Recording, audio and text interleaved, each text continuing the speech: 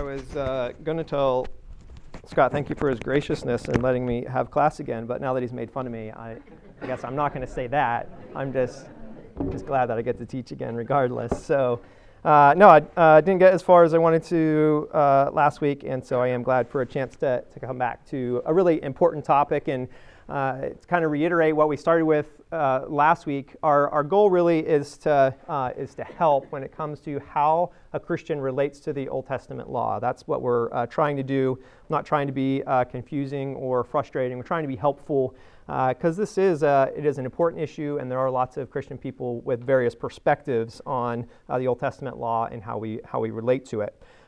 And so, secondly, we said as much as possible, we want Scripture to determine how we understand this topic. So more than this just being a theological or an idea study, we want to look at specific verses that influence how we look at the Old Testament law and deal with those verses themselves. So we're going to do a little bit more of that today.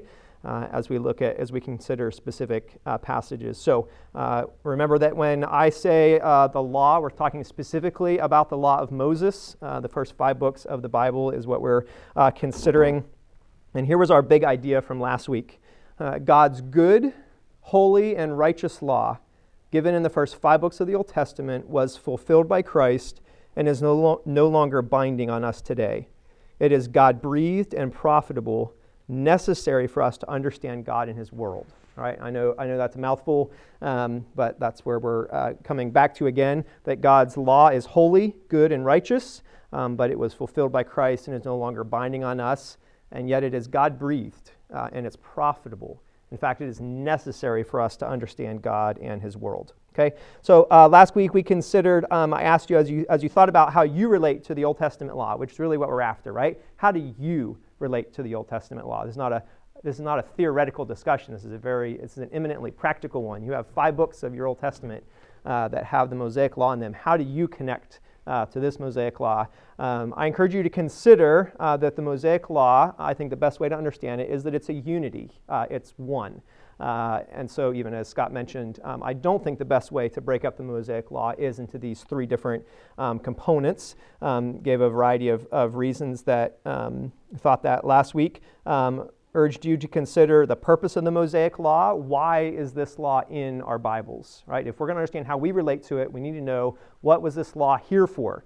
So we talked about there was a national function for the nation of Israel. There was a covenantal function. There was a teaching function. There's even a condemning function in the law, right? And all of these help us understand how we're supposed to relate to the Old Testament law. I encourage you to consider the time of the Mosaic law. There was a time the Mosaic law did not exist. And then I'm also convinced there's a time when the Mosaic covenant came to an end as law code, right? And part of that argument was found in that Paul continually argues that the Mosaic law is no longer binding on Christians. Over and over again, he says that the law had served a purpose, that purpose has come to an end, and we are no longer under the law. If you remember Romans 6, in the same way that a woman whose husband dies is no longer under the law to keep that covenant to her husband, in the same way we are no longer under law. We have died to the law. We are no longer under the letter, but in the new life of the Spirit. And Paul himself says that I am no longer myself under the law. Okay? So we arrive today at another consideration when it comes to how we relate to the Old Testament law, and that is that I hope you'll consider the weakness of the Mosaic law. Consider the weakness of the Mosaic law. We're going to go to Romans chapter number 8, so if you want to head there. What is it that makes the Mosaic law weak? How can we say that about something that is good, holy, and righteous? How can we say that it has some kind of weakness in it? And the answer is in Romans 8. Romans 8, 1 through 4 says, "There is therefore now no condemnation for those who are in Christ Jesus," right? Which is a distinction between those who are either under the law or who are in Christ Jesus. Verse 2, "For the law of the Spirit of life has set you free in Christ Jesus from the law of sin and death. For God has done what the law," what? Weakened. And how was the law weakened? The law was weakened by the flesh. All right? The law was weakened by the flesh, and it could not do. What could the law, weakened by the flesh, not do? Well, God sent his own Son in the likeness of sinful flesh and for sin, and he condemned sin in the flesh so that, in order that the righteous requirement of the law might be fulfilled in us. You see, the law could never fulfill God's righteous requirement in us because of the weakness of what? Of the flesh. So when we say the weakness of the law, we're actually not saying that there was a problem with the law, right? The problem is with us. The problem is with our flesh. And so the law comes in. Paul said, if it hadn't been for the law, I wouldn't have even known what sin was. But as soon as I know what it is to do not covet, then what do I want to do? I want to covet, right? So the law had a weakness in it, and the weakness was because of our sinful flesh. All right, we're going to flip over to Hebrews 7, which is another important passage for you to consider. When we think about what the law could not do, what the law was unable to do, in fact, what the law was never designed to do, Hebrews 7 is another one of those important passages. Okay, Hebrews 7, you can even look at verse number 11, because, again, all throughout Hebrews, the writer of Hebrews is contrasting how Jesus is better than all these things. He's better than angels. He's better than Moses. He also has a better priesthood, right? And in verse number 11, a really interesting comment. Now, if perfection had been attainable through the Levitical priesthood, for under it the people received the law, what further need would there have been for another priest to arise after the order of Melchizedek rather than one named after the order of Aaron? Now, isn't that interesting?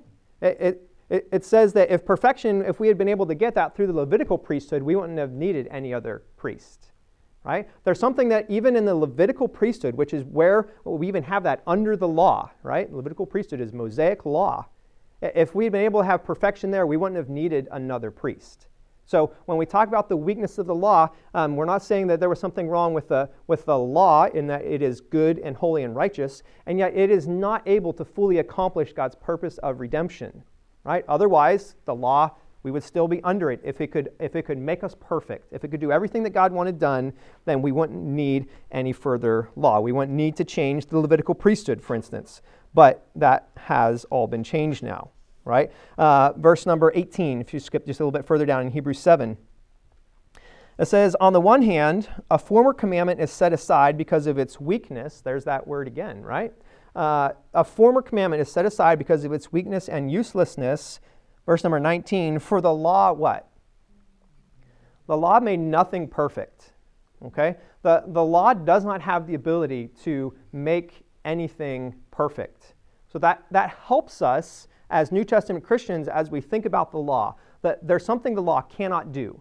The law cannot cause us to be perfect. It can't make anything perfect, right? That's not its purpose. That's not its function. So when you consider how you relate to the law is not something that's designed to make anyone or anything perfect. But he goes on to say in verse number 19, on the other hand, a better hope is introduced through which we draw near to God. All right? If the law wasn't able to make us perfect, then what does the law actually do to people in relationship to God?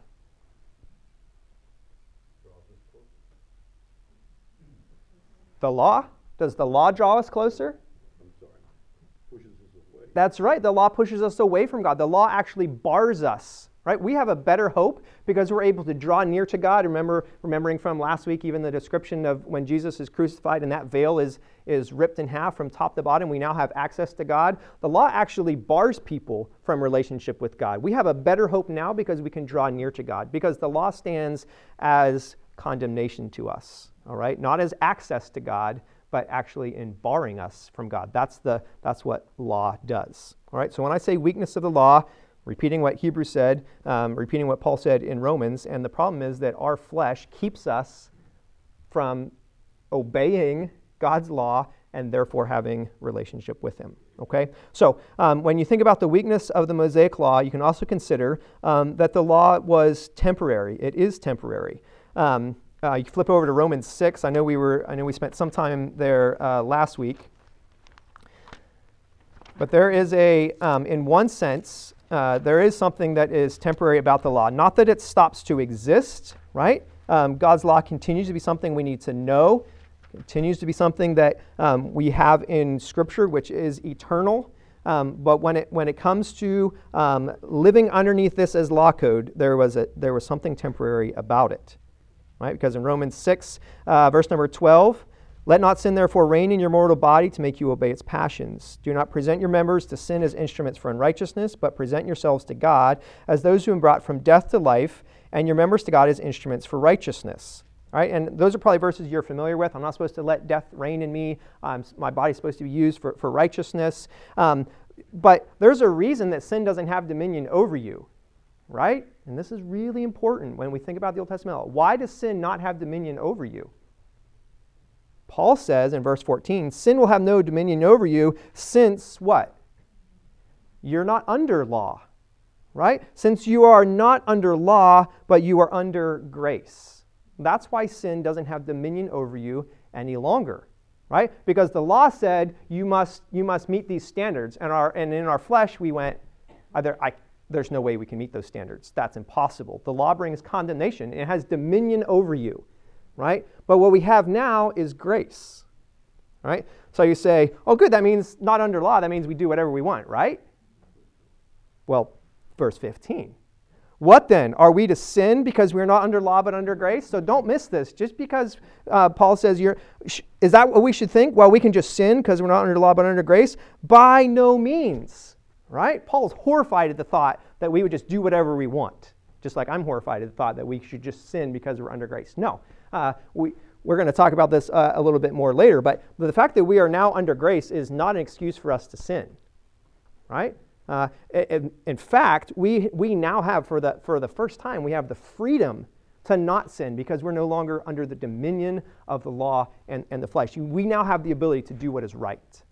Right? So this is hugely encouraging. And this whole conversation about the Christian and the Old Testament law, I hope you've noticed that there's multiple gospel overtones all throughout this conversation. So how you understand the Old Testament law has a lot to do with how you understand the gospel and your salvation. These are very closely connected. Okay? So there was a temporariness in that we are no longer under the law that we see here in Romans 6. Romans 10:4, that's just a little bit further, so you can flip over there. And then we're going to go look at one other key passage just on this point. But Romans 10:4, Christ is the end of the law for righteousness to everyone who believes. All right, there's a time frame on the Mosaic law as something that we live under. All right, flip over to Galatians, Galatians 3 specifically, and really the entire book of Galatians, even as if you're continuing to work through in your own mind, how do I relate to the law? How do I think about even the concept that we're not under law? Galatians would be a really good book for you to do more study in, because Galatians is filled with a lot of description of how the Christian connects to law. Because there was a whole group of people, they were trying to tell the Galatians in order to be saved, they needed to live under law. And we see Paul's incredibly strong reaction to that kind of teaching. All right, but Galatians 3, we'll look specifically in verse number 19. Well, if you want to look at the end of chapter 2, and there's just so much, I'm going to start teaching the book of Galatians, so sorry, Scott. It's actually like I need 13 more weeks. No, but at the end of Galatians chapter number 2, in verse 18 it says, or verse 19 rather, through the law I died to the law so that I might live to God. I've been crucified with Christ. It is no longer I who live, but Christ who lives in me. And the life that I now live in the flesh, I live by faith in the Son of God, who loved me and gave himself for me. Verse 21, I do not nullify the grace of God, for if righteousness were through the law, then what? What is Paul's argument here at the end of chapter 2?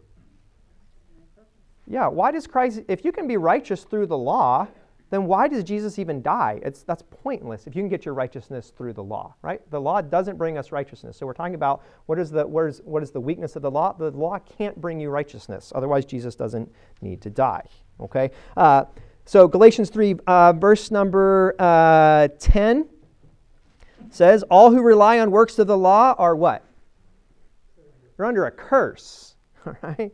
It is written, cursed be everyone who does not abide by all things written in the book of the law and do them. Right? There's another little plug for the laws of unity, right? It doesn't say by some of the things in the law, right? By all things written in the book of the law. All right? It is evident that no one is justified by God for the law because the righteous live by faith. Okay, so if you rely on the works of the law, you're actually under a curse and not under a blessing. Okay, verse number 19, he asks this question, why then the law? It was added because of transgressions until the offspring should come to whom the promise had been made. The offspring that should come to whom the promise had been made is, okay. So in verse number 21, he's going to ask a further question. Is the law then contrary to the promises of God? Certainly not. For if a law had been given that could give life, then righteousness would indeed be by the law. But the Scripture imprisoned everything under sin, so that the promise by faith in Jesus Christ might be given to those who believe. All right, so he's painting this picture that the law came and it imprisoned people in their flesh. They couldn't keep this, but it was keeping them until Jesus came. Remember what I'm saying? There's a temporary nature to the law. Once Christ comes, he says in verse 23, before faith came, we were held captive under the law, and we were imprisoned, what?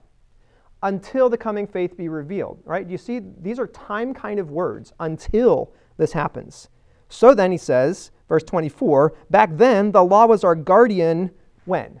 How long was the law our guardian? Until Christ came. All right, these are time kind of words. Until Christ came, the law was a guardian. But what happens now? Well, now he says, we are no longer under a guardian. What is he saying? We're no longer under this law. This law was the guardian. We're not under it anymore because in Christ Jesus, we're all sons of God through faith. Okay? So again, I hope that you're seeing that there's this time frame of the law. One more passage in Galatians 5 just for you to see. Galatians 5:18. You say, how long are we under the law? Well, we're under the law until Christ came. What about now? Verse number 18. If you are led by the Spirit, what? You're not under the law, right? So until Christ comes, people were under the law. Until you're led by the Spirit, right? They were under the law. But now these things have changed, all right? One other note in Galatians 5, just because we're here. Paul is arguing against those who would say you have to have Mosaic circumcision in order to be saved.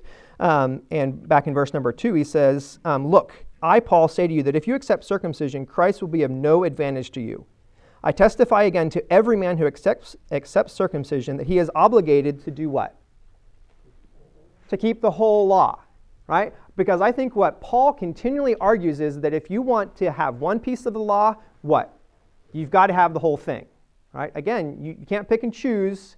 Paul's telling these Judaizers, if you want circumcision, you want to live underneath Mosaic law, then you've got to live under the whole entire system. Okay? So again, this is an exegetical reason that I'm saying that I do not personally care for the threefold division of the law because, I don't think it quite matches what Paul's saying here. In a similar way that James would say, if you keep the whole law and yet offend at one point, you're guilty of all. I think the law is a whole, the Mosaic law. Okay, so I know we're still talking about that, but the word guardian. Explain that just a little bit. Yeah, so that was a concept within Roman culture of the guardian would be like the teacher of the child. So in the parent's place, this guardian would perform all the functions of education and even physical training, and the law is that guardian, right? But that guardianship wasn't true sonship, right? So until the point came that child, that particularly a male child, officially became son, heir, etc., then you no longer need this guardian, right? So the guardian was for children, and so it's an object lesson, really, of what the law is until Christ comes. And now we are fully heirs, we're fully sons. Okay. So we're considering the weakness or the temporary nature of the Mosaic law. We've made this point already numerous times, so I won't belabor it, but the law is unable to free us. Acts 13:39 is something you can look at. Philippians 3:9 tells us that by the law no one will be justified, right? The law doesn't bring justification. Hebrews 10:1, that's something that maybe you can flip over and look at. Hebrews 10:1.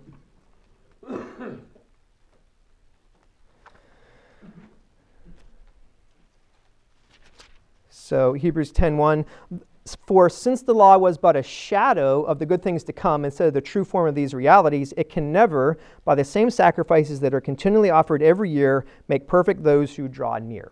Okay, it's kind of that same argument. The law was just a shadow. It was a pointer to the good things that were to come. And it's not able, even by its sacrificial system, the sacrificial system of Moses was not able to make perfect those who drew near. Okay? So when I say the weakness of the law, don't think that I'm saying that it's not good, holy, or righteous. I'm just pointing out what the New Testament points out in that the law is unable to do and wasn't designed to do. Okay. Lastly, the law is impossible to keep. I mentioned Acts 15 last week, where Peter stands before the Jerusalem council and he says, "Why are we trying to put these Gentiles under a yoke of bondage that neither we nor our fathers were ever able to bear?" Right? The law was impossible to keep. You're probably still in Hebrews, so even if you just wanted to see that in Hebrews 7:19. We already talked about that, actually, about the law not being able to make anything perfect. Okay?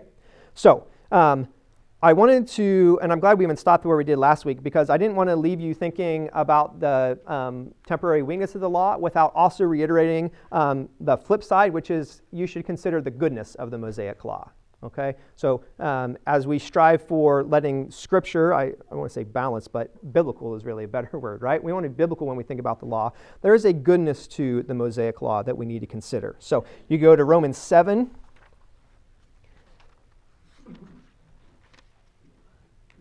So lest you, in our attempt to understand these New Testament passages, unless you think, like Scott said, that we're now saying, good news, you can erase Genesis through Deuteronomy out of your Bibles. We can't do that, and we shouldn't do that, because God's law is holy and righteous and good.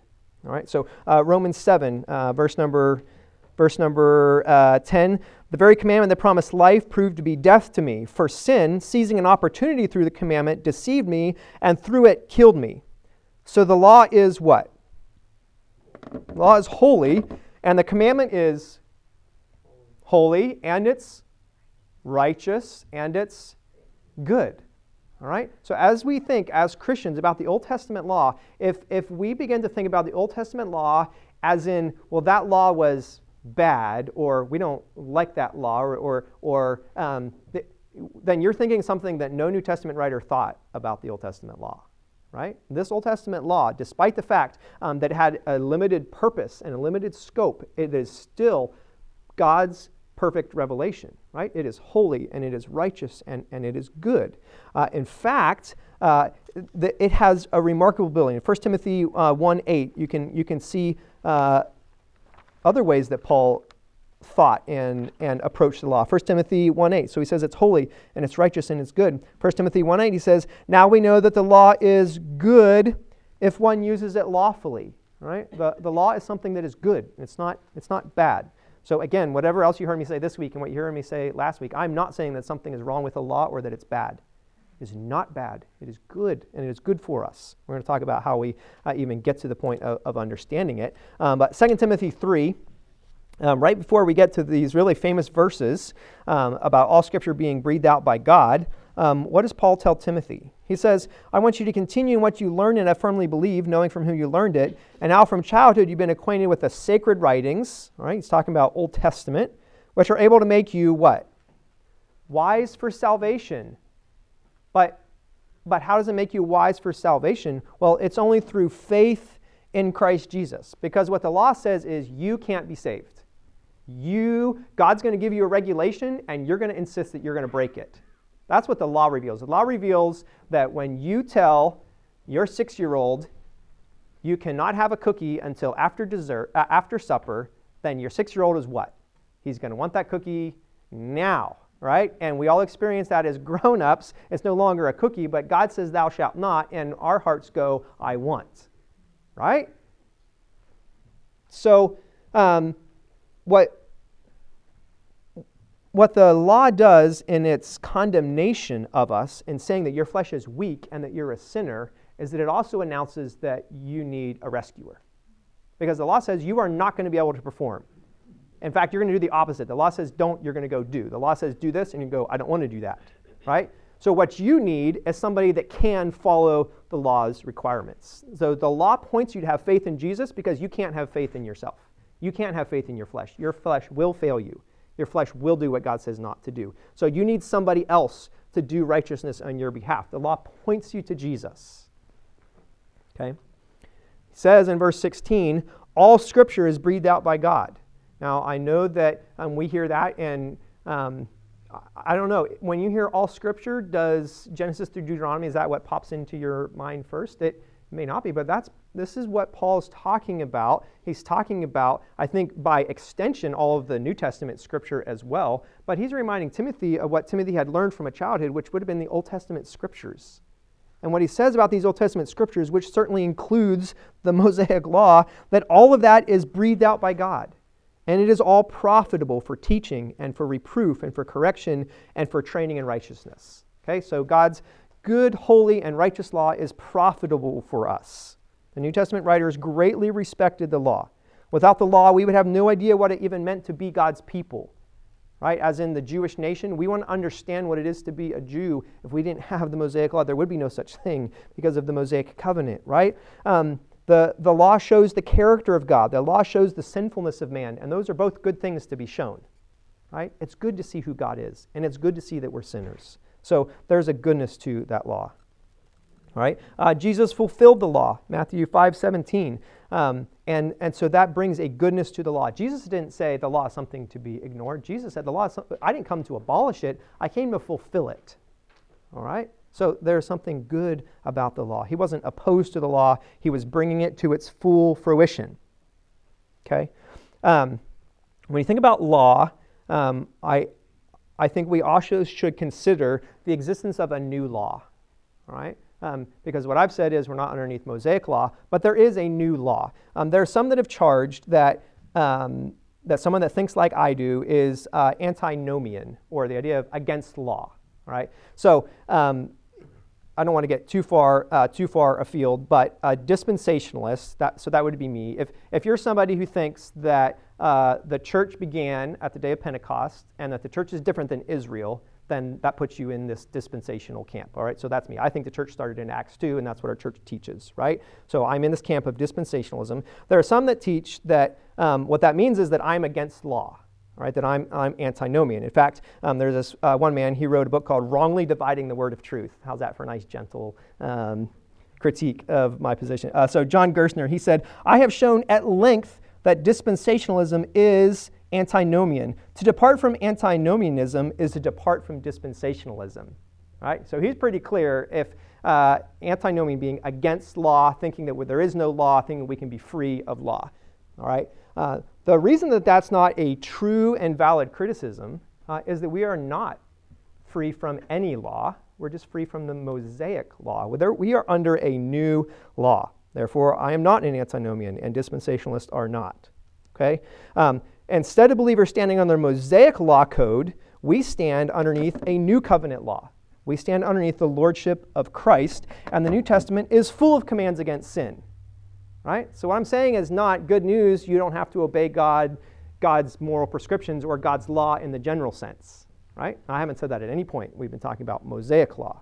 Right? But again, Romans 6, back to the Romans 6 principle, should we sin because we are under grace? By no means. Right?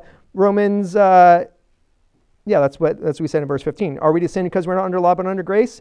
By no means. The New Testament is full of commands against sin. Christians live under the demands of the Spirit, and the Spirit administers the law of Christ. Galatians 6:2. We're supposed to bear one another's burdens and thereby fulfill the law, what? The law of Christ, right? You are under obligation to bear one another's burdens, and that's not an option for you to choose whether you want to obey or disobey. That's God's law of Christ for you, right? 1 Corinthians 9:21, to those who are without law, I became as without law. They're not being without the law of God. I feel like this is a Pauline, and I hope this is my position and your position. It's not that we are without law. He says not being without the law of God, but under what? He says under the law of Christ. Right? So we're not free of God's law just because we are free of the Mosaic law. All right? And that's a point that I hope you can see a distinction. Just because we're not under the Mosaic law doesn't mean we're free from the law of God. Okay? All right. James describes it in James 2 as the royal law. Where do we find this law of Christ? Where do we find this royal law? Well, you can find it in the New Testament, right? Within the Great Commission, Jesus sent us to do what in the Great Commission? Make disciples. And how does that happen? Okay, so we make this. We're baptizing them. We make them disciples. So we're making disciples, and we're teaching them what? To obey all that I commanded you. Right? We don't have liberation from free of God's commands. You're actually under obligation to do God's commands. In fact, Christ commissioned you and he commissioned me to go and to teach people what it is to obey his commands. In fact, to obey all of his commands. Right? So he doesn't just say, teach them my commands, teach them to obey my commands. Right? We're supposed to learn how to live underneath the law of Christ. Right? Within the New Testament, it is remarkable that the New Testament reestablishes 9 of the 10 commandments from the Mosaic Law Code. And yet at the same time, the New Testament significantly changes the Mosaic Law. For instance, the New Testament says there's no longer a Sabbath. Romans 14:5, one man regards one day above another regards every day alike. Let each man be fully convinced in his own mind. I think that's connected to Sabbath. Colossians 2:16 makes it explicitly clear. Therefore, let no one act as your judge in regard to food or drink or in respect to a festival or a new man or a Sabbath day. Right? You are not under obligation to keep Sabbath. And you all agree with that, I assume, because I assume you were all doing work and doing a bunch of other things yesterday. I don't know of any Sabbatarians in our church. We are not under Sabbath any longer, and that's not because we chose we want to have Saturdays, right? It's connected to what we're told in our New Testaments, that we're now free from this law and that we're no longer under the bondage even of a Sabbath. There's no more dietary code, right? We talked about that last time, Peter being told, rise, kill, and eat. There's no more sacrificial system like there was in the Mosaic Law. So Hebrews 10, I'm starting to run out of time again, so I'll just let you look at that yourself. But Jesus came and he completed the sacrificial system. We're no longer under a sacrificial system like there was in the Mosaic Law. That's why you didn't bring a sheep or a goat to a worship service yesterday, because we're no longer under the sacrificial system. Right? So there are significant changes to the Old Testament law system, and yet we are still under the law of God. So, how do we get to applying the law? Let's try to bring it all together. I'm reading my Bible, Genesis through Deuteronomy. What am I supposed to do with this stuff? And how? Okay? Because all this has not been to sideline the law, but rather help you as you think about how you relate to the law. Because this is God's word to us. Okay? Number one, I want to encourage you to apply this to your knowledge of God's character. Apply the law to your knowledge of the character of God. Right? You can see God's holiness and its pervasive demand in all of life by reading Genesis through Deuteronomy. You can discover that God set up an entire system that touched everything about Israelite life. When God thinks about holiness, he doesn't isolate it into just one compartment. Right? And so you can see his character all throughout the law. All right? And the reality is that God has not changed just because the application of the law has. Okay? You see what I'm saying? Like, the character of God isn't different just because the Mosaic law is no longer enforced. The character behind these laws is absolutely still there. Okay? Parents, you probably change some of your laws to your kids, right? You probably don't have the same bedtime for your 15-year-old than you do for your 4-year-old, right? You've changed the application of your law. And yet you still want your kids to learn self-control and to have enough rest and all the things that made you create the bedtime law in the first place. Your character is unchanged. I love my kids and I want the best thing for them, but you changed one of your rules, right? You changed one of your laws. That doesn't make you fickle, and it didn't change your character. You just adjusted, right, to their age. But the character behind it is still the same. I love you and I want what's best for you. Right? God's character hasn't changed just because we are no longer under Mosaic law code. Okay? Apply this to your knowledge. Apply the law to your knowledge of God's character. Secondly, apply the law to your understanding of Christ's righteousness. Because when you read the law thoughtfully, it's impossible to come away with anything other than there's just no way I could ever do this. Like, the law is just this megaphone shouting, you could never do this. But Jesus did. Not only could he did. Right? That's how complete Jesus' righteousness is, that he could fully and entirely obey the law of God, including all of the heart demands that were within the law that the Jewish people didn't even seem to come close to considering, the demands, not just of the words that are written down, but what it required of someone's heart and their character. Jesus could fulfill the entire law. So when you read the Old Testament law, you should be amazed at how righteous Jesus Christ is. And his righteousness can be yours, and so you can be amazed that you can have this same righteousness. And that means that you can apply the law to your joy in the gospel, right? You should be so grateful this morning that you live under grace and not under law, right? You should be so glad that you're sitting here today and you are underneath the grace of God and not under the condemnation of the law. You've been freed from the law's penalties. You've been freed from the law's punishments. You've been free from the demands of the law that you could never keep. So there's a joy that should be in that. Okay? Thirdly, is that 3, 4, whatever we're on? You should be looking for Christ in the Old Testament law. Right? The Old Testament law is not an end to itself. It's pointing elsewhere. It's pointing to Jesus. Right? So the road to Emmaus, Jesus is talking with his disciples, and they're trying to figure out what happened on this first resurrection day. And he says, "You fools and slow to heart, why didn't you believe all that was written about me?" And beginning with where? Moses and the prophets. He explained all the things that were pointing to him. Okay? So you can go to the law and you can look for Jesus. Okay? So, 2 other encouragements, and then I have a couple points before we ask a few last questions. I want to encourage you to believe 2 Timothy 3:16.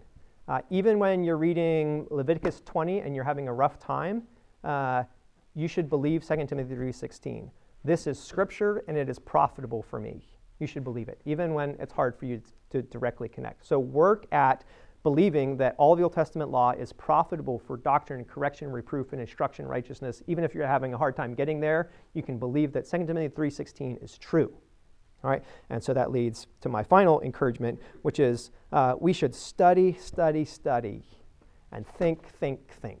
Okay, I hope these 2 weeks have not been, hope they haven't been frustrating or confusing. I hope it's been provoking in a sense, but we cannot just act as if Genesis through Deuteronomy is some foreign territory that doesn't belong to us as New Testament Christians, or shy away from it because it's scary. And I know I'm preaching to the choir because you're here and you're listening to Scott teach Mosaic law, teach Exodus week in and week out. And I'm glad, because as Christians, we should be people who are studying, and thinking. And it takes work to do that when you consider how you relate to the Old Testament law. And I know it does, but that's worth the effort. Okay? All right. Couple of last things when it comes to application. If it helps when you think about the Old Testament, the Mosaic Law, if this helps you when you think about applying it, think about the law in the Garden of Eden. All right, what was the law in the Garden of Eden? Okay, don't eat the fruit. All right, are we still under that law right now? No, but nobody looks back at Genesis 3 and goes, "Oh, this is pointless information."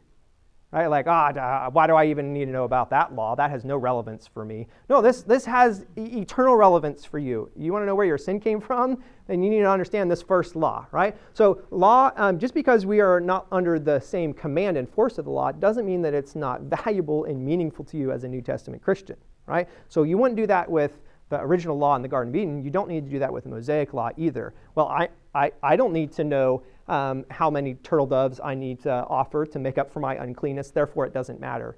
No, this law is good and holy and righteous, and you can see the character of God in it, and so it does matter. Okay?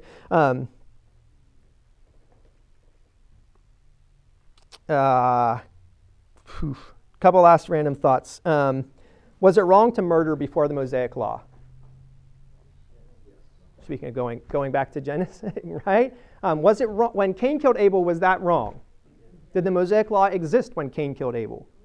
No, right? Did Cain violate the Mosaic law? And the answer is no. There was no Mosaic law. He wasn't under Mosaic law. Did Cain sin against the holy and righteous God? And the answer is yes. Okay? Is murder still sin today? Yes. Is it because we're under Mosaic law? I would say no. It's not because we're under Mosaic law, right? We're underneath a law that says you should love your neighbor as yourself. We have a new covenant law within our hearts that we know that's wrong. Right? So it was murder before there was a Ten Commandments. We see God's heart within the Ten Commandments. That where else do we see in our Bibles that it's wrong to murder?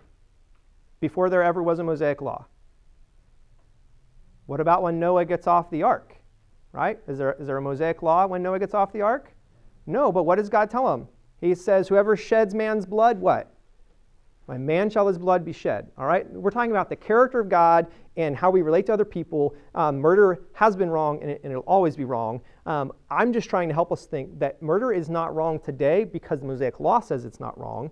Murder is wrong because it violates the character of God, the image of God that is in man. It violates these eternal principles and not a time-based law code. Okay? So if you said, the Ten Commandments say thou shalt not murder, therefore you should not murder. Would I agree? I would agree that you should not murder. I just think it's based on something more permanent than just this temporary law code. I'm just using that as an example to try to help us as you think about how we relate to the law. When you think about the character of God that is there. Okay? So I want to encourage you to go ahead and eat pork and plant fields with a variety of crops. Go ahead and get your tattoos. No, I don't know about that one. Maybe think about that one for other reasons. But don't do it just because the law said you shouldn't do it, right? There's other reasons for us to think through why we do what we do and why we don't do what we do. Okay? All right. When good Christian people disagree on an issue, there's usually a reason. So I understand that even the things that I've said, it's not as if I have an open and shut, airtight, well, obviously everyone should agree with Demo because I said it. No, lots of good Christian people would disagree with how I've said what I've said and what I've said. And it would even be fine for you to be in that camp. You just need to know why you're convinced what you're convinced is true. And again, make it an exegetical, like figure out how you're going to reconcile what Paul says about the law, what Hebrews says about the law.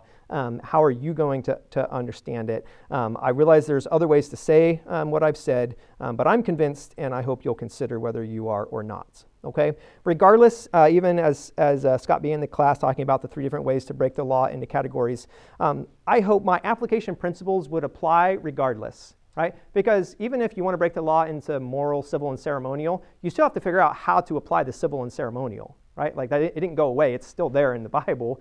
So you can still look for the character of God. You can still ask, how does this point to Christ? Regardless of how you want to try to break the law up, you still have to reconcile. There's a bunch of laws that you're not doing, so how are you going to get something meaningful out of that? Okay, the character of God, pointing to Christ. These are ways that regardless of how you look at the law, it has meaning. Okay, all right. That's it. I'm done. Questions? Here we go. Yes, Rod. Comment. Yes. Ephesians. Okay. In chapter 3, Paul says, "For this reason I bow my knee before the Father, for whom every family in heaven and on earth is named, that according to the riches of his glory he may grant you to be strengthened with power through his Spirit in your inner being, so that Christ may dwell in your hearts through faith, that you being rooted and grounded in love may have strength to comprehend with all saints what is the breadth and the length and the height and the depth, and to know the love of Christ that surpasses knowledge." So definitely talking about Christ, the law of Christ. Mm-hmm. Christ is in us, and he brings us that sanctification. Right.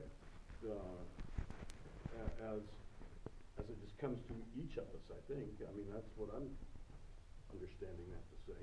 Yeah, like I said, we have the Spirit within us. That's part of the New Covenant promise, right? That he would write his law in our hearts. And that law, that understanding, the Spirit speaks through his word. And we have tons of commands in our New Testament that are directly like, thou shalt do this, right? Plus, all of the learning of who God is in the Old Testament helps you understand, even if you don't have a direct thou shalt not do this, there are principles that are found all throughout our Old Testaments that the Spirit applies to our hearts that we go, oh, I understand justice, right? The Old Testament law, maybe it had something that was Jewish specific about justice in the Old Testament, but you should know that God loves justice, right? God hates oppression. So you start making application in New Testament Christianity today because the Spirit is in your hearts because you're living out Christ, and now you make application, right? But that's not going to look the same as it did to a Jewish person several thousand years ago. Okay, Adrian. Did I understand you to say that you felt like the church replaced Israel? No, I did not say that. So thank you for asking. I believe the opposite of that. So there is a future for national Israel. Absolutely. So we get to be grafted into the promises of Israel, not the other way around.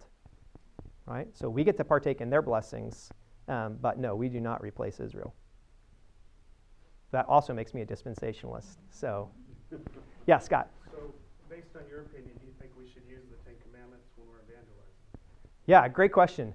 I think that you should, as long as you're able to explain, these are commands that you could never keep, but Jesus did. Right? So you can never keep all of these. You can never keep all of these commandments. But if an educated person, if you bring up the Ten Commandments and an educated person says, okay, well, why aren't you keeping the Sabbath in the same way the Jewish people did? Now you're going to have to explain somehow that you're not a Sabbath keeper. And so you can do that. That's not a problem. I think the Ten Commandments are a useful summary, right? They're like a summary statement of Mosaic law. So telling somebody you shall not murder, you shall have no other gods, and we make other gods all the time. Could you do that? Yeah, you could. If you get in a conversation with an educated person, though, and they say, okay, but the Ten Commandments are only part of the Mosaic law, and you're eating shellfish, and you're saying the homosexuality is wrong, what's the difference? Well, you're going to have to do a lot more explaining than just, well, the Mosaic law said so. You know what I'm saying? So as a summary statement, yes, I think they point to things that no person is able to keep, and the New Testament reaffirms 9 of those 10. So yes, it's a helpful summary. But should you tell somebody, because you've broken the Ten Commandments, that's why you're not going to heaven? I think the Ten Commandments stand as a reminder of how we rebel against God's. God presents a system to us, and we say we don't want that. But is someone going to hell for breaking the Mosaic law? And the answer is no. They're going to hell for breaking God's law. So, saying you're asking for it potentially by using the Ten Commandments in evangelism. That's my opinion. So I would use the Ten Commandments in evangelism. It's just that when I said, thou shalt not murder, shalt not steal, I would say, these are commandments that God gave in the Old Testament that no one was able to keep, and you couldn't keep either. If you were still underneath these commands, you would disobey them. In fact, you do disobey these kind of commands. That's how I would explain it. I'm glad you use them, because I know Jesus used them in Luke 18. So Yeah. That's awesome. Yep. Okay, Lisa. Someone once said this, it helped my little brain to understand about Romans 7. So the law is diagnostic but not curative. Yeah. I thought, okay, so it's kind of like a PET scan. Tells you you've got cancer, Yeah, but it does doesn't. nothing to help Right. you rid of it. That's right. So, I don't know, that was helpful. Yeah, to me. that is good. Yeah. Which is the same thing, to kind of connect that back to Scott's question. If you're evangelizing, you certainly couldn't stop with the Ten Commandments, right? Because the Ten Commandments don't fix the heart problem. It might reveal it, but now you've got to have a solution. If you're evangelizing, you've got to bring a solution, and Christ is the solution. So, yeah, it's good. Tom. What do we say, or what do you say about the centuries of men and women? We look at the law historically, and these hundreds of years that went by under the law, and even the time before the Mosaic law. How do we process our thoughts about the reality of boys and girls and women who lived and died during that? Yeah. Yeah. God has been in the process of progressively revealing further and further truth throughout time, and yet He has always revealed enough truth for the people of that generation, right? So He provided a way of escape and a way, I think, even of rescue for Adam and Eve back when there was no 66 books of the Bible. He always has provided enough revelation. How we think about all of his other generations, I think we should be incredibly thankful that we live in a day of a completed Bible, because you get the whole picture. You've got 66 books that give you the entire picture, and lots of other generations didn't get the entire picture. So really, it's a marvel when you see what God has done in people's hearts who had much less of the picture than you do, and yet who still were completely confident that only the Messiah could save them, right? So you have all these Old Testament Jews, and even pre-Mosaic law, you have all these people that they were confident that they needed a rescuer, right? And they were looking for the promise of Genesis 3, the one who would come to crush the serpent, right? So it's amazing to see the faith of people like Abraham and David and Noah and all of these other men who had much less revelation than you and I do, and yet fully believe the promises of God. So, Heidi. So if Jesus obeyed all of the Mosaic law, then when he was healing when he would touch someone unclean, then that, because I've read, that means he was unclean for 2 weeks. Normally, someone would be considered unclean for 2 weeks to touch someone with leprosy. Right. And he would have to make sacrifices. So did he do all of that? Yeah, that's a great question, and I think my initial response would be that part of the work of the Messiah was to take our sins and our sicknesses, right? So what the suffering servant did and taking all those on himself. But how could Christ do that without becoming unclean? I think is connected to the mystery of the incarnation, that he is both God and man. So was Jesus perpetually unclean all throughout his ministry? And I'd say no. Yeah. Right? Was Jesus was Lord of the Sabbath, so when he did things that were not Sabbath keeping, why was that not wrong? Because he's Lord of the Sabbath. He's the ruler of it. So in that sense, it's not the same. So that's a good question. But was Jesus chronically offering sacrifices because he was always healing people and touching them? I'd say no. Not that I know of, but because he didn't become unclean, because he's different rules for performing miracles. Because I know there was then he would say, go show yourself to the priest. Right. But the priests were in contact with that's an interesting question, because the priests were in contact with uncleanness all the time, as well. So maybe the answer is found in that as well. That part of the priestly duty was to be around unclean. But that's a good question that I probably don't have a full answer for. Okay? All right. God's law, God's Mosaic law, is good, and it's holy, and it's righteous. And Christ fulfilled it, and you are no longer bound by it. And yet it is profitable, and it is necessary for you to understand who God is, and it is profitable for doctrine and correction and reproof and instruction in righteousness. Okay? So keep studying it. Keep thinking about it. Good news, Scott, you can keep teaching in Exodus. It's still in the Bible. All right? Okay, let's pray.